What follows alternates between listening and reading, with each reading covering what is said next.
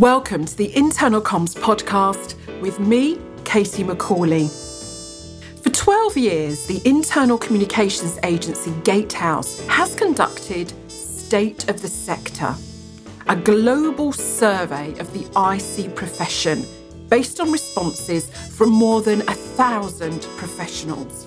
Just before the release of this year's survey, two Gatehouse directors, Kevin McDougall and Andy Macleod, came into the studio to discuss State of the Sector 2020. Find out how your IC team stacks up as we dive into the role, priorities, challenges and activities of in-house practitioners around the world. And as a new decade looms, what challenges and opportunities are on the horizon? So, Kevin and Andy, thank you so much for coming in to talk about the Gatehouse State of the Sector 2020. It's great to have you here in person. I think being good comms people, perhaps we should start with your objective for this survey.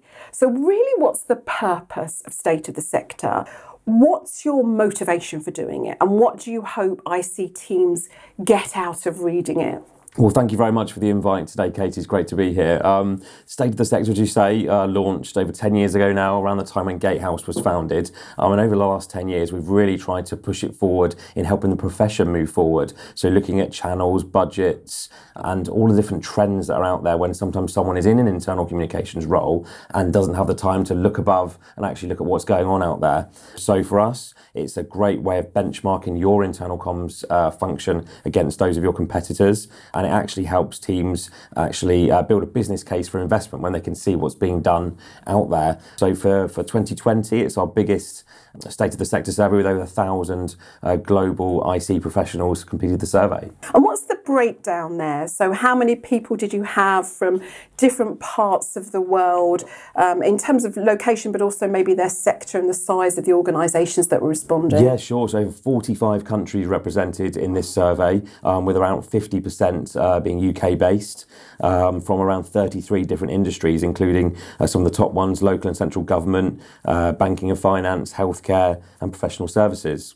Interestingly, the organisation sizes that they work for, around 50% of those were well over 5,000 employees, with quite a few over 50,000 employees as well. And of the people that completed the survey, around 57% said their role was entirely dedicated to internal comms. Right, so you are pretty confident that this is a good diverse cross-section of the IC world out there globally. You're pretty confident about this? Absolutely. We'd like to think it's probably one of the biggest internal communications market reports in the world, we hope. Yeah, well, I think if listeners know another, they need to let us know. So one of the things that really jumped out for me was probably our budgets might not be increasing, but organisations are definitely spending more on internal comms because there's been a bit of an IC recruitment drive recently. Would that be a fair assessment? Definitely a fair assessment. I think we're seeing businesses increase their human resource around internal communications, perhaps a slight dip in the overall financial resource.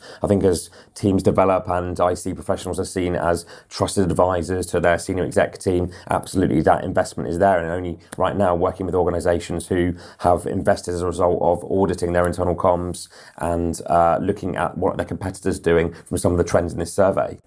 So it's good news from that perspective.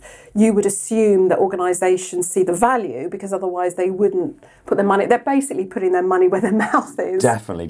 And with more measurement happening now, actually proving the return on investment from putting in that money into the internal comms team. Yeah. And can you actually give us some figures around this? So in terms of the size of the organisation, on average, depending on the workforce size, how many IC people in these teams? It's a question we get asked a lot, and I think, a number of years ago it was always one internal communications person for around 1,000 employees. We're seeing that nearer 1 to 500 in the latest survey. So for organisations of around 500 people, we're looking at about 2 internal communications people in some cases.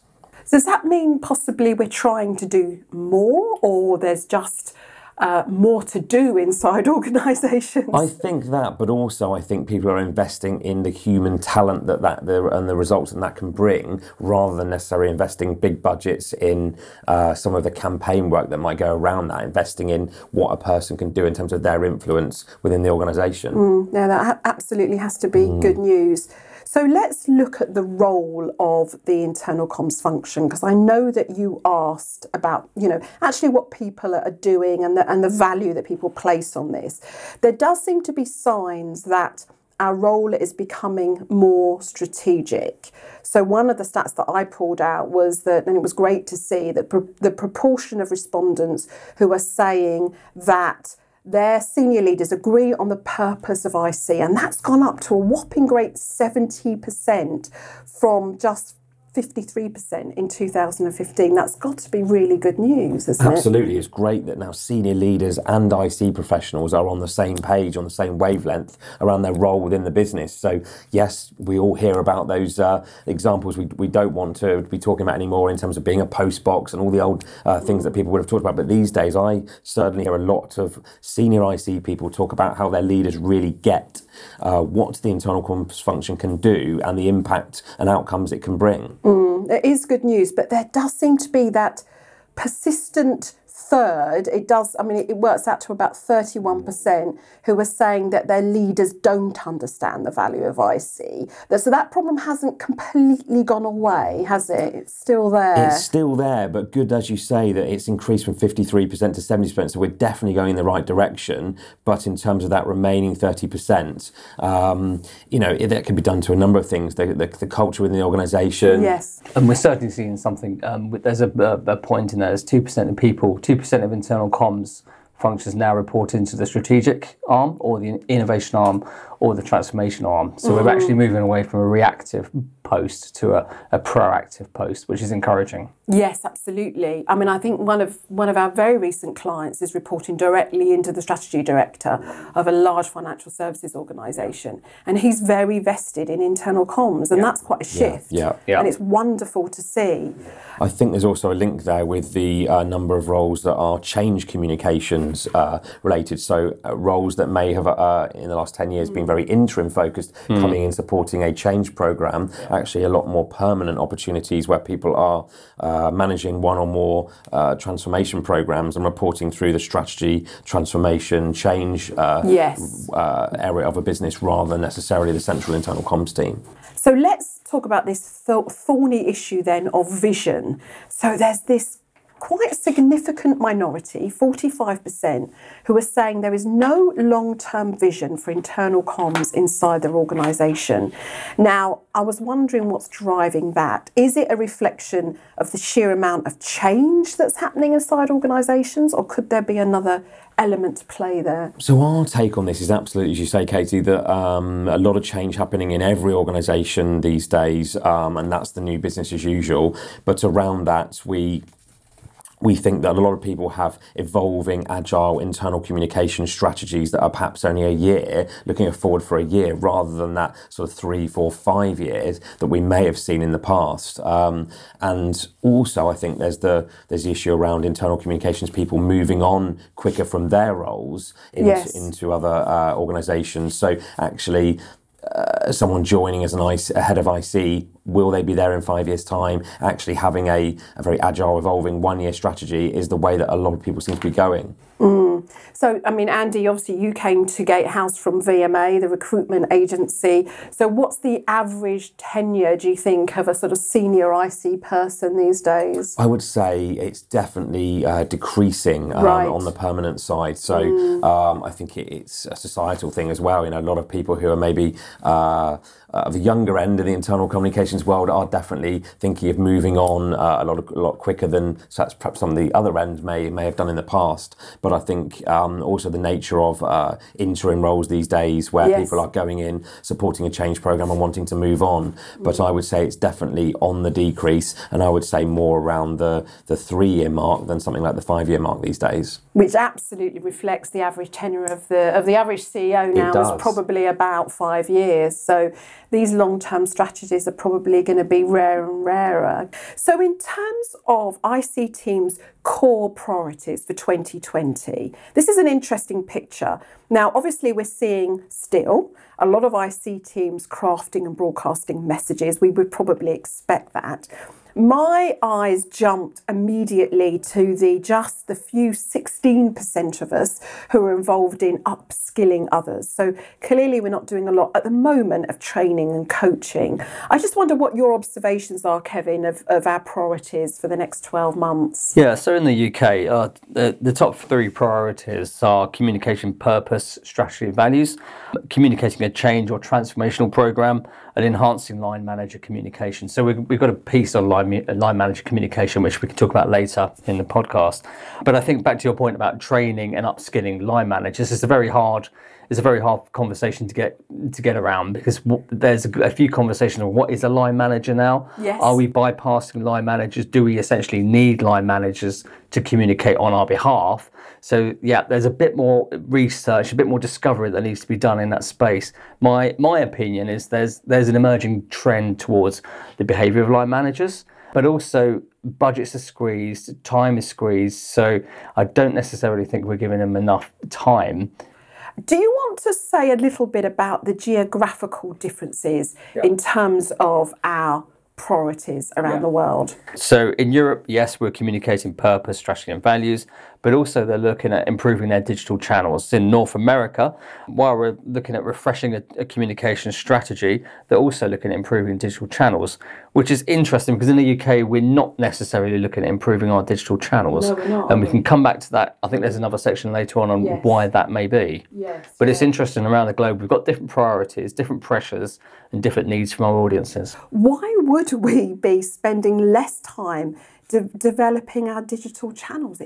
I'm not sure it makes sense to me. Yeah, it's a peculiar one. My particular take on this is we've been through a couple of years of O365 rollouts, so it could be a bit of fatigue in there, and we've got to a point where we've lost control of what that digital channel may be or the output from that digital channel. Right. So we're taking a step back to assess what that may look like. Now, gone are the days a few years ago when you could spin up a microsite very quickly and then just kind of get around the process and have a campaign-based site supporting your activities. So I think it's because we're not seeing the true value or the true potential from these digital channels. That the bigger question there is: are we measuring them correctly, and are we telling the story of what we're seeing in those digital channels correctly? 365 has taken hold now, hasn't it? So that makes perfect sense that we've done that and we feel like we've ticked that box. I totally agree with you about the microsites. And that used to be you'd walk into an organisation, you'd fall over and you'd threw a stick and you'd hit 7 of them. I think we're operating in a more regulated environment now, where we can't just go off and create something. It's got to fit into a certain process, a certain environment. So the old Wild West days are very much gone, and we have to align ourselves to the IT strategy, which doesn't give us as much freedom, and it's a longer process to get things done, get new features added and to tick the boxes. Yeah, that makes perfect sense and then explains exactly why we're getting that result. So let's talk about barriers to success. Now, one of the things you highlight here is you say the priorities IC teams have chosen to focus on in 2020 are not completely aligned with the challenges that they have to overcome. I think we've alluded to this briefly already, but can we really hone in on this? Yeah, sure. So if we just focus on the UK market, as I mentioned, communicating purpose, strategy and values, communicating change transformation program, and enhancing line manager communications are the top 3 priorities. However, we look at the data for top 3 challenges in the UK market.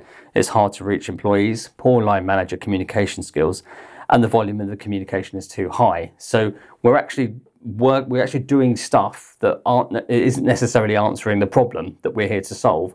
Now, is that because of pressure from our stakeholders? Is that because we don't know how to solve those problems? It's an interesting question that we need to dig deeper and just align our priorities with our challenges. So am I right in thinking the volume of communication being too high, that was 45% of respondents said that was one of their challenges. That was one of the highest challenges this year. Yep, you're right. It's around 40 to 50%, which is a huge task to undertake. And if you take a step back, how do we start addressing that problem? becomes a bigger problem to solve. Where's the resource? How do you start influencing stakeholders? How do you map out all of your content? I mentioned previously we're in a regulated environment, so it should be easier than we think it is. But because historically we've allowed channels to be developed, messages to be developed, newsletters, whatever to be developed, it's kind of hard to address that. And I think also, and we'll talk about planning in a little while, but there's quite a few IC people that still don't have channel frameworks in place. Yeah. And for me, there's a cause and effect thing going on here. If you haven't got a clear channel strategy, then possibly you are going to get quite a noisy playing field. Yeah, and it goes back to our measurement piece as well. So if you haven't got a framework in place and you're not measuring anything, you can't be part of that conversation because you have no justifiable opinions. Yes. Everything is an assumption. So assumptions carries equal weight for every part of the organisation. Yes. And then how are you going to push back on the leader wanted a new newsletter, a new podcast, a new whatever it is? Absolutely. Because you haven't got a valid argument to push back on. You've got an opinion, but you haven't actually got a finding or a data point to prove that. And I suppose also because of the growth of social channels, because now so many people can be individual publishers of content, that does make it quite a noisy world, I guess. I mean, it's not all IC teams that are creating this noise. It would be unfair to say that, wouldn't it? Yeah, I think so. I think that's where, solid governance comes in. But governance means many different things for many different people. So what is content in one organisation is content in another organisation. So it's very hard to regulate the amount of content coming out. But and because we don't have the time to necessarily do that, we are being asked to deliver a campaign, deliver a change program, deliver whatever it is. I don't necessarily think we can take ourselves out of that scenario to really plan that properly. So you asked quite a few questions around planning. And it does seem to me that some of our planning is a little bit still elusive. I don't know if that's the right word. So you ask people to say what they have in place in terms of planning. And it's great to see that there's a comms plan and calendar. So 65% are saying that. Only half, 55, just over half, are saying that there's a written plan. And this trails off in terms of audience personas, which I think are vital if you want to develop new channels or improve new channels, not even, just 18%. I mean, this is not brilliant news for us, is it? No. For me, as we worked together, we started with a persona-based approach. Yes. We needed to understand our audience, and everything spins out from that understanding of the audience. So it does surprise me, actually, that that figure is so low. However, I think it's a new approach. Sometimes we get asked to deliver things so quickly, we just do not have the time to take a step back and do the thinking up front. Yeah, I mean, it's, as we covered earlier, only 33% of IC teams have an IC strategy that covers more than 1 year. So yeah, is that coming back to your contractor point there, that so many people are not in these roles for very long? They're not looking longer than a horizon of 12 months. I think that's true. And I think actually they are working on change communication strategies for individual programs, so a digital transformation, an M&A program, and maybe that is not going to be a strategy they've maybe put together for more than a year.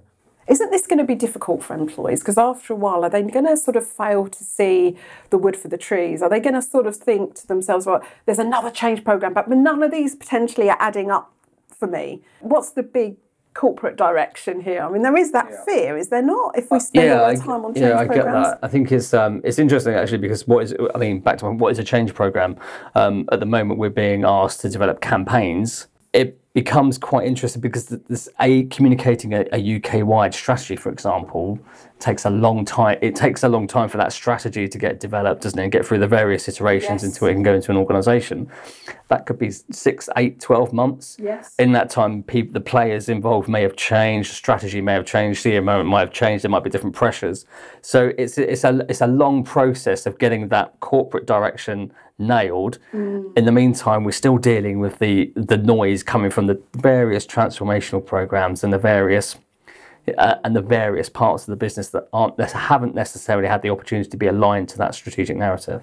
But it is a chicken and egg problem, isn't it? Because if you don't have personas, if you don't have a channel framework, if you haven't measured which your most effective channels and have clear objectives for each and know that's hitting its objectives, that's not hitting its objectives, when your strategy director or CEO comes to you or your board and says, this is the future and we want to roll it out everywhere, you haven't got the bits in place. You haven't got the moving parts in place to make that happen, have you? Yeah, and that's the point about the metrics, isn't it? So what are you going to measure? How are you going to keep a track of that? I mean, I'm as guilty as anyone. You start to think about a campaign, you put the people you have to influence, the people you have to keep aware, the people you have to inform. It's all very good at the start, and then as the program rolls out, or the campaign rolls out, you kind of don't revisit that as often as you should.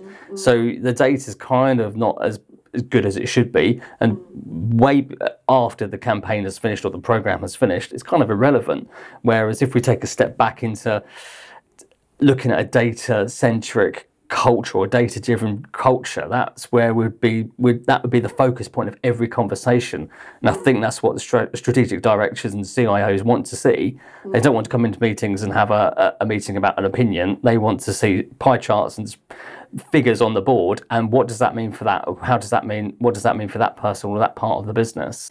Is it that organisations simply aren't asking for IC people with that real depth of knowledge in metrics, benchmarking, dealing with data?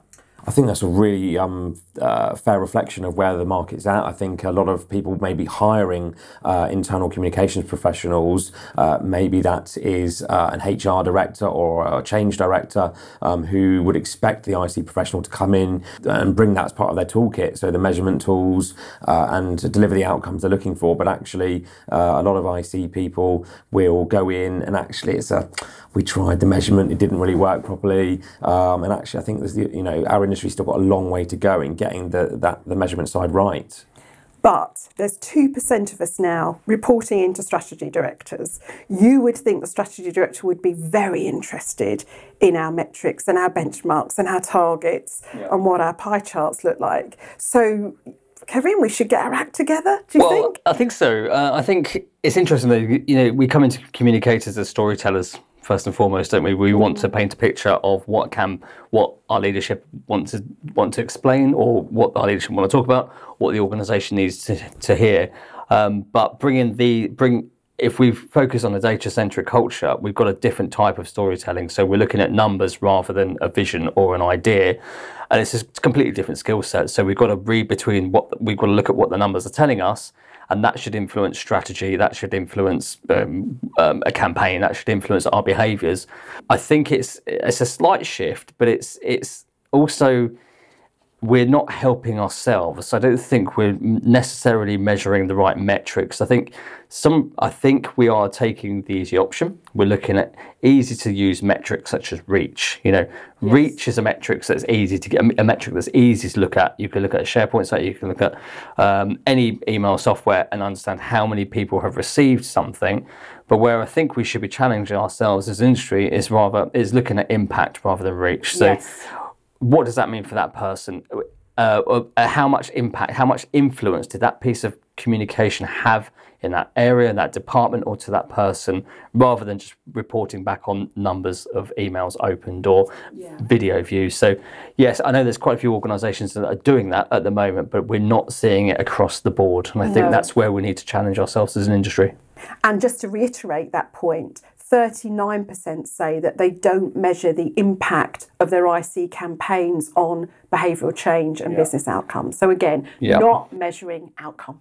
Well, which is a huge problem, because if we are going to go into transformational programs, and the idea of a transformation program is to change behaviour, we have no benchmark, we have no starting point, so we can't measure what we don't know. Exactly. So, there's a bit of a trend around behavioural economists coming into the industry at the moment, which I think is great. It's a perfect thing to do, but we've still got some foundations we need to get right before we can utilise the full value of that thinking. And one of the things the report highlights is that we're potentially not sharing our data when we do have data. We're not sharing it with others outside our function as well as we should be. I think that goes back to the point earlier. We don't value ourselves enough. We don't think we're as good as what we actually are. Data telling us we're better than we think we are.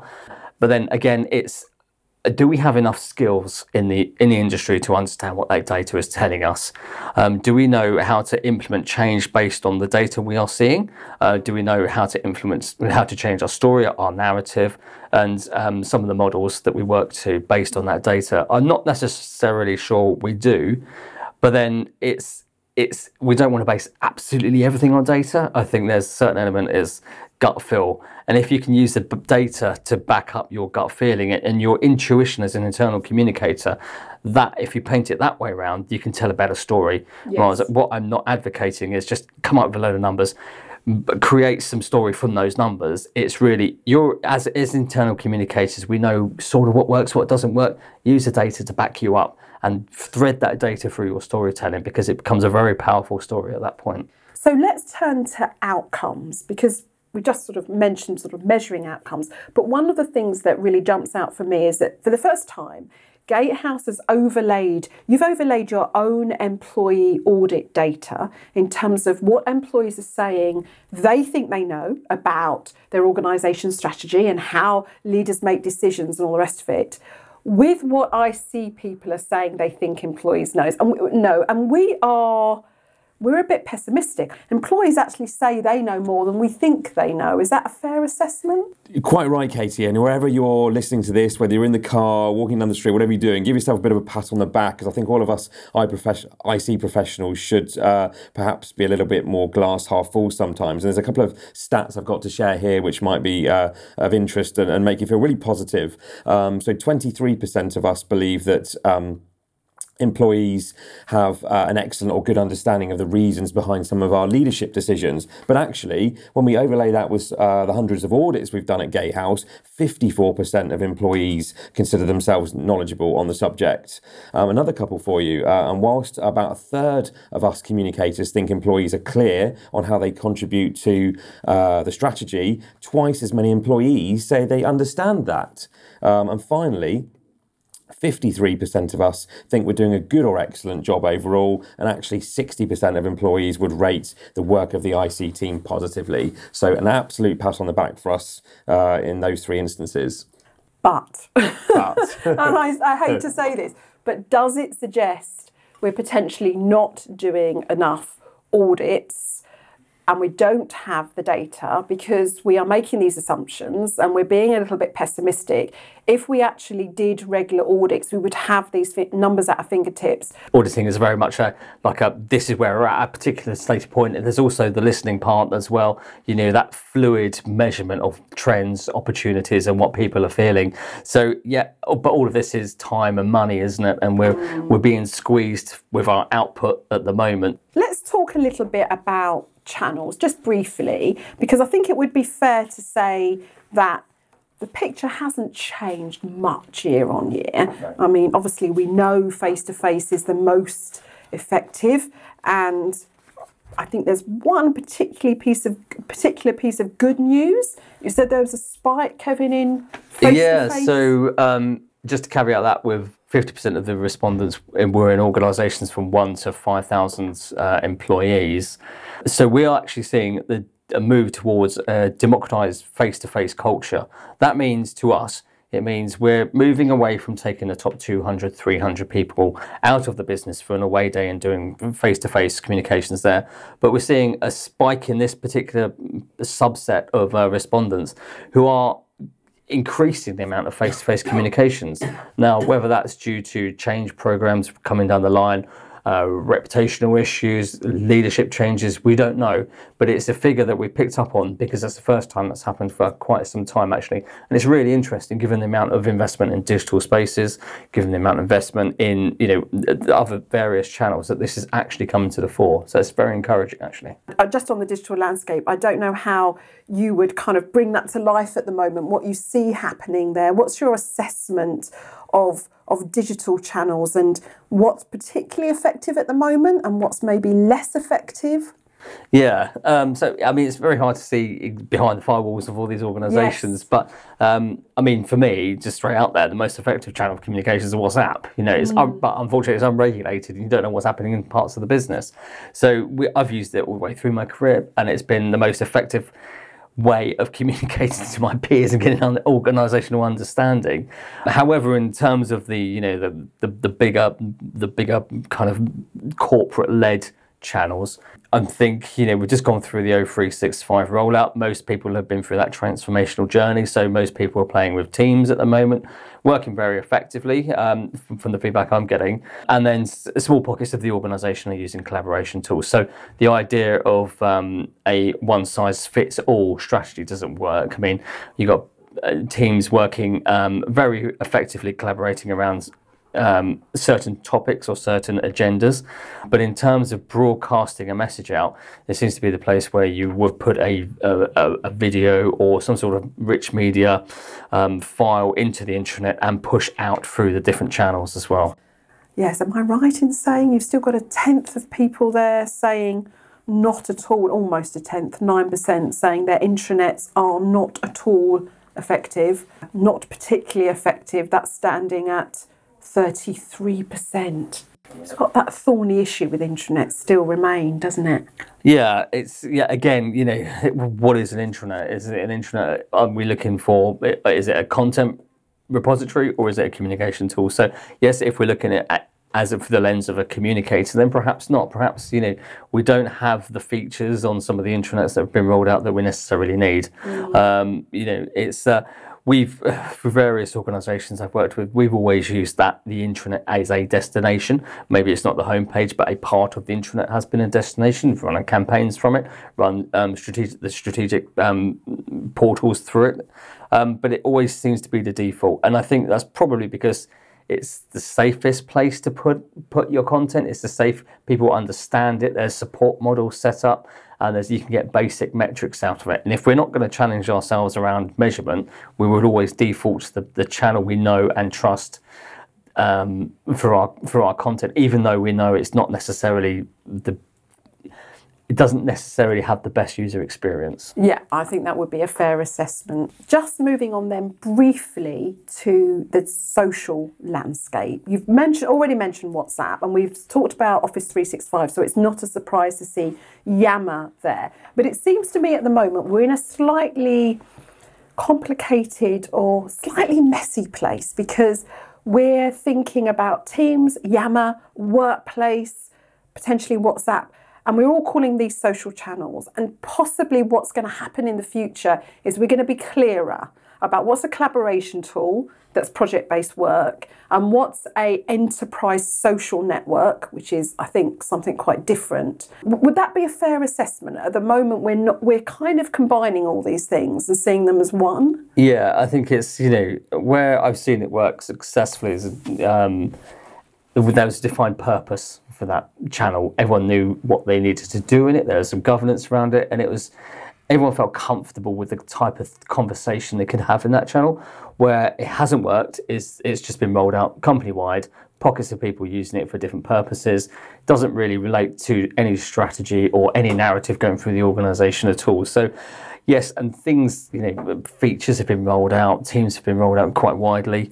Yammer, we're talking about the big push this year with new features as well. So, and Workplace obviously has got a different purpose. So I think it's just taking a step back to define that purpose, which goes back to your earlier point as channel strategy. And before that, what we're trying to do. Once we've got those building blocks in play, then we can start looking at what social channel works for what and who it works for. I think it all comes back to the beginning, doesn't it? Having a vision. Yeah. What are we here to do? What's our plan? What objectives are we trying to hit? And possibly, if we had the metrics, what's already working well and what's not, and that will lead us naturally to sort of down the path of saying what should we have in the future, I guess. Yeah. And just from my experience, the times we've used social channels internally, it's just signpost things. We could launch competitions, we could launch things, but it was mainly to get our employees, our people from point A, where they received that information, to point B, where they actually commit an action. So it could be enter details or read a story, and we've never really used it apart from in any other sense successfully, I don't think. No, so we haven't yet entered the world where we are crowdsourcing intelligence from our organisation based on asking fascinating questions and driving innovation through our social channels. We're not quite there yet, are we? I think there's a couple of companies that are probably doing that very well. There's various tools that kind of enable that ideation tools.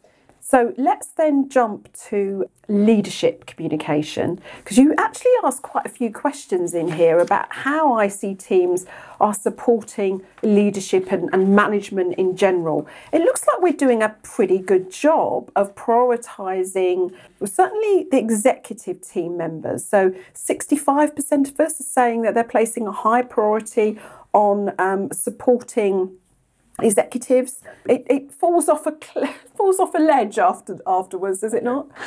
It does, and I think that's the nature of the beast. We're aligned to the execs want visibility. They want to share their story and talk about their strategy and talk about their functions. So we've noticed that we are supporting them with various comms products or comms services, whereas where it falls off a cliff is the layer beneath. We're not really supporting our line managers with the full suite of services or products we could do. So that relates back to the point we're going to discuss or have discussed around line manager comms and what is a line manager. So yes, we are fully supporting the C-suite, and that's great. But then we need to look at our role in supporting essentially the middle of the organisation. Now, you were saying that you did a preview session and somebody put their hand up and said, how do you define a line manager? And some of our people in our organisations have got more than one. So this really took me back, actually, because it's the first time I've kind of come across this challenge. And the person so we had a conversation in the room, which is quite an informative conversation. And it turns out there's a few organisations that actually, if you're in a particular section, your line manager becomes 3 line managers. Are we targeting line managers? Do we target the personal growth one? Do we target the performance line manager with cascading that information? We don't know. Or are we just bypassing them completely? And we had that conversation earlier on. If more people are working remotely, more people working in cafes or at home, the line manager's kind of redundant. When I worked from home quite a bit, I'd have a huddle in the morning, 10 minutes, cascade some information out there, but other people would be in meetings. We talk about reach versus impact. So yes, we can target our frontline staff or all of our staff through digital communications or however we want to target them. But the most impactful stuff is having a conversation with your line manager, however that line manager relationship works, and actually having the ability to have an opinion, ask questions, and deep dive into that conversation. If we don't have that approach, if we don't look at how we're measuring the way we communicate, are we looking for reach? Great, we can just sign off now and just send emails out. If we're looking for real behavioural change, we have to focus on impact. And once we get that impact piece right, I think that's super powerful for line managers to have a great effect on the productivity of the organisation. Having sort of looked at all this data and collated it all, where are you saying people should initially spend their time? Yeah, so stuff to get started on. Crafting a channel framework, we talk about the content overload and noise and message distortion. We haven't asked about signal versus noise. We haven't talked about signal versus noise either. That's come up. So yeah, if we can get a channel framework in place, or at least start thinking about it, the step before that is probably to start thinking about what metrics you can use, and the step before that again is back to your vision and priorities. If we can get those aligned, which we should have aligned, we can start crafting a channel framework to reduce some of that stuff. The second point is about addressing the content overload. You can't really address it without a framework in place, a solid framework that's been agreed, and there's some governance behind that. So that falls into the channel framework piece. And then again, we have to, say the sector report, so we have to have upskilled line managers in there. Yes. So we don't give you the pill that's going to solve this, but we have to start thinking about the role of the line manager in your organisation. Right. Start thinking about how we're going to have the most impact, or how we can enable them to have the most impact in their communications. We don't necessarily have to send them a PowerPoint presentation and ask them to deliver that. But let's get them thinking about how they can have the most impact and drive that behavioural change that we may be looking for. Just coming back to something you said earlier about the signal and the noise, you said those two things are quite different. What did you mean by that? Well, the signal is the clarity, the message you should be listening to. Right. Whereas a content overload, you're getting a lot of noise around that pure signal. So we should be focusing on the signal, what that signal comes back to the priorities. So this is our key message, or this is the key thing we need to be focusing on or talking about this quarter, this half. But the noise around that, let's clarify that is noise, and just kind of strip away some of that noise, so people are clear what they need to be talking about. People are clear what conversations they should be having with their clients, their line managers, whoever it is. I think that's a big thing that we should be focusing on. So really, I suppose I see teams prioritising on behalf of the audience what messages they need to hear. Yeah. And that's kind of going back to your personas. So you understand what message they need to hear because you've done that piece of research down below. You understand what they need to do their job better, well, and perform effectively. And once you've got that clarity in your personas, you now know what signal you should be sending those personas, and you can strip away the noise. If you're in, for example, if you're in a different part of the organisation and you've got a very vocal leader, that becomes noise to the rest of the organisation. So how do you kind of control that noise and make sure those personas, those people are getting the right signal? Should we also talk about data culture and a data-driven culture? We have sort of touched on this quite a bit, but I think the next decade, if we think about what's coming up next, we are going just to have to get better at how we collate and use and share data. Would that be fair? Yeah, I think so. I think it's something we're doing at Gatehouse is just trying to crack that data, trying to crack that measurement nut. We're very good at auditing and benchmarking, but now how can we take the industry forward by developing data-driven cultures within organisations? So for us, data-driven culture, two things: the data that drives the culture. So let's start to have conversations around, okay, we've got the metrics there. What do those metrics mean for me? Are they the right metrics? Can we start challenging the metrics we're getting or the metrics we're seeing? And it's not just data, but the KPIs for the business, the KPIs for the function. How are we aligning our output to those metrics? That data would come down. And then it's the culture is let's start talking about the data, start talking about the things we're seeing within the organisation, our actual fact, rather than based on assumptions. So storytelling through data, looking at the measurement reports, looking at things that are happening. And it's not just within IC, it's within people analytics. Are we seeing, if we look at, for example, a period of disengagement with leadership messages and the leadership, how does that relate to people leaving the organisation? If we can start to be part of that conversation by using data and stories, we start to put ourselves in a very prominent position in the organisation because we're actually predicting the health of the organisation, and that's the nirvana for most CEOs or CIOs. It's interesting, isn't it? Because I would imagine most organisations probably do. They probably collate quite a lot of data on all sorts of things. I mean, for example, is the average IC team looking at exit interview data? I'm not sure, but that might be really useful. Why are people leaving? Are they leaving the organisation? Are they leaving their boss? Are they leaving the environment? Are they leaving the culture?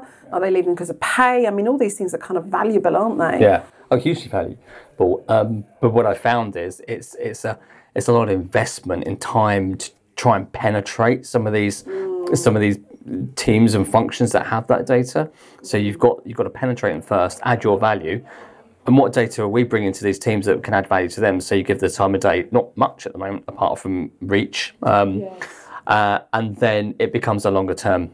It becomes a longer term conversation. Once you're in, I think there's some companies that are doing it very well, some marketing based companies, but it's just a strategic approach. It takes a long time to get in that conversation. Yeah. We talk about data, and the assumption is we're talking about something that's spat out at the end of a piece of software. So I know a team that put two buckets, had tennis balls next to the buckets at the end of the day. Did you have a good day? One bucket. Did you have a bad day? Another bucket. Put tennis balls in. Over a period of 6 months, they collated that data and they worked out how many good or bad days, and they correlated that to some of the stuff the client team were working on. Basic data like that gives you insights. So, and that's a constant piece of measurement. So, I just want to make it clear. It's not, I'm not talking everything has to come out of a machine.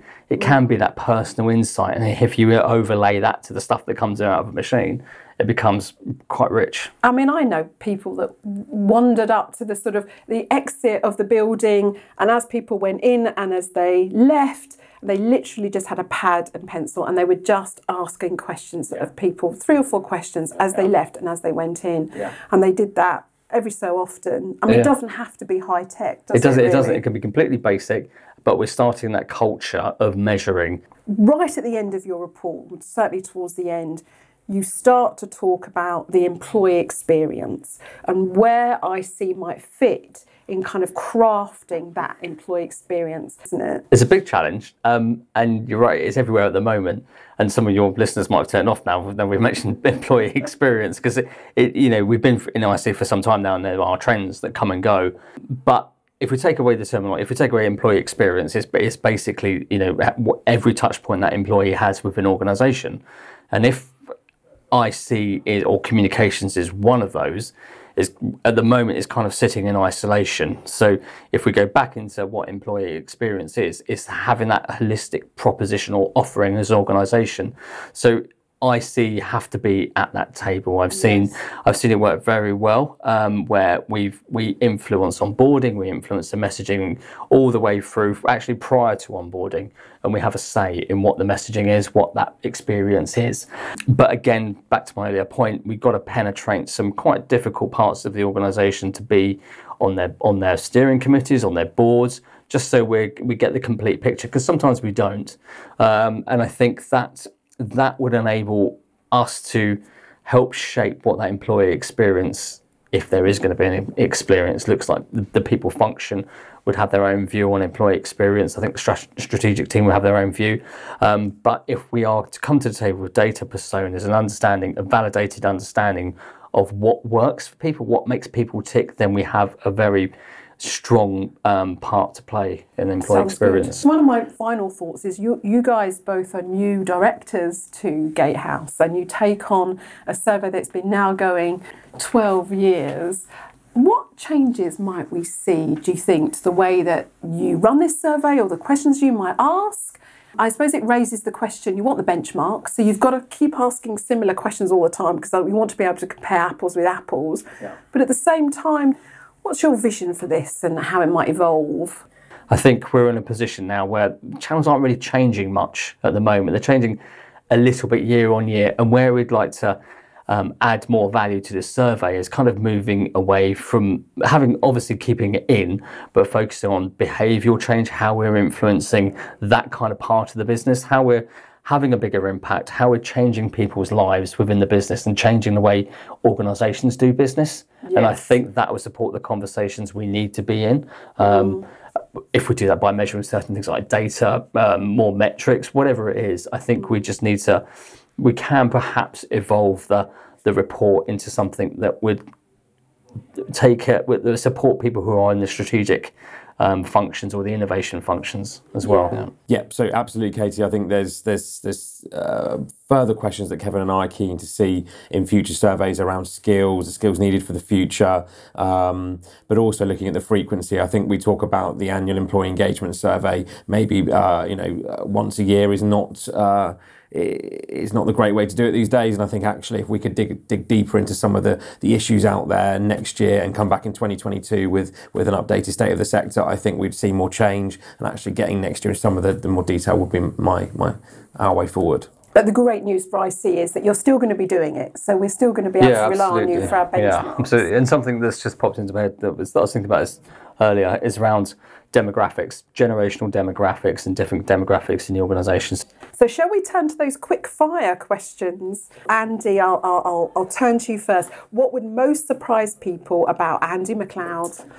Well, I'll start with actually what would surprise people about us both. We hadn't actually met before we joined Gatehouse in the last month or so. So Kevin and I knew each other, but hadn't actually met. So we've been working together now for a couple of months at Gatehouse, and are delighted to be working together. But individually, I actually was a pretty good electronic keyboard player, but actually I decided to move into the world of internal comms rather than the world of music. Still a big music fan, but took the internal comms path and and glad I did. Kevin, what might surprise people about you? I don't know, really.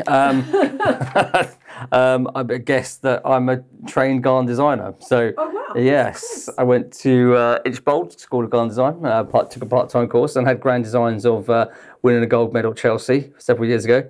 But I think that's something for later on in life, actually.